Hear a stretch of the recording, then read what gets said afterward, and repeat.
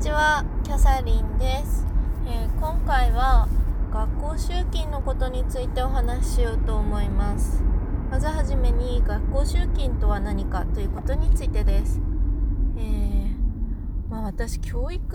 大学ではなかったので学生がどこまで知ってるのかというのはちょっとわからないんですけど、実際学校現場に行きますと学校集金っていうものにほんの少しでも関わることがあると思います。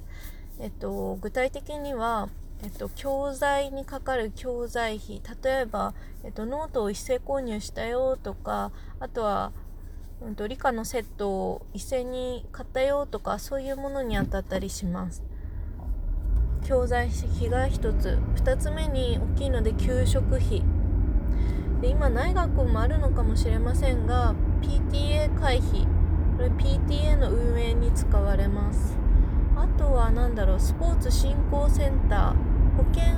の関係ですね。学校で怪我しちゃった時に、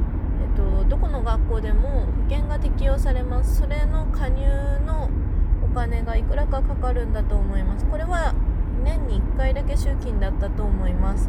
担任の先生にはそんなには関係ないかなみたいなところはあります。集金に関してのことだけですと、そんな感じです。で、集金の種類についてはそれぐらいで、今回ですね、なんでそれ喋りたくなったかなっていうと、今回学校集金の決算書っていうのを担任が出すことになっているんですけど、そこですごく手間取ってる先生がとても多くいたのが印象的でした。決算書についてお話ししますと、学校集金集めます。でその後いろんな風に使い道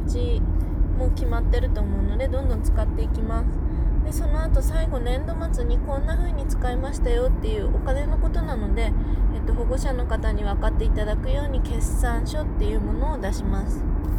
でこの決算書を出す仕事が、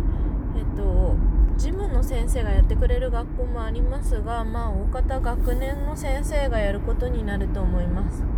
でそのクラスが3クラスとかあれば、1人の先生とか2人の先生で済むと思うんですが、単学級になると、1人で担うっていう感じになってくると思います。で決算書出す前には、集金してこの日に使ったよって通帳を最後ゼロになるのかならないのか、そういう風にしたり、あとは出納簿っていうその会計の記録をちゃんとつけていなくちゃいけないんですね。やはり人のお金を集めたのでそこはきちんと管理しなくてはいけないなと思いますし、そうするっていうことが多分マニュアルとかで決まっていると思います。ただ今回手間取っていたというお話ではあったんですけど、なんでそんな手間取ってしまったのかっていうと、多くが未納があったために、支払いがとても遅まったこと、もう一つが、転出転入がとても多い学校なのでそこで集金金額を間違ってしまったとか、誰にどこまで使ったかわからなくなってしまったっていうのがあったみたいでした。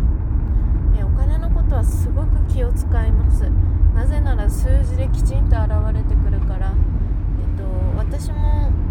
学校事務をやっていて、もう数字は間違いがないようにやらないと間違いがないことが普通なので、もう本当に神経を使いました。で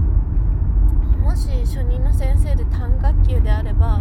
同じブロック、例えば1年生だったら2年生の先生とか、2年生だったら1年生の先生とか、高学年だったら5年生は6年生、6年生は5年生の先生によく聞いて進めた方がいいと思います。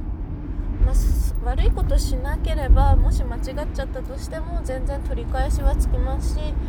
お金集めすぎちゃったら返せばいいし、足りなかったら申し訳ないんですけどお金くださいって言って集めればいいし、悪いことしようと思わなければ全然問題ないんですけど、やっぱり後々自分を苦しめることになるよりは、知っている先生に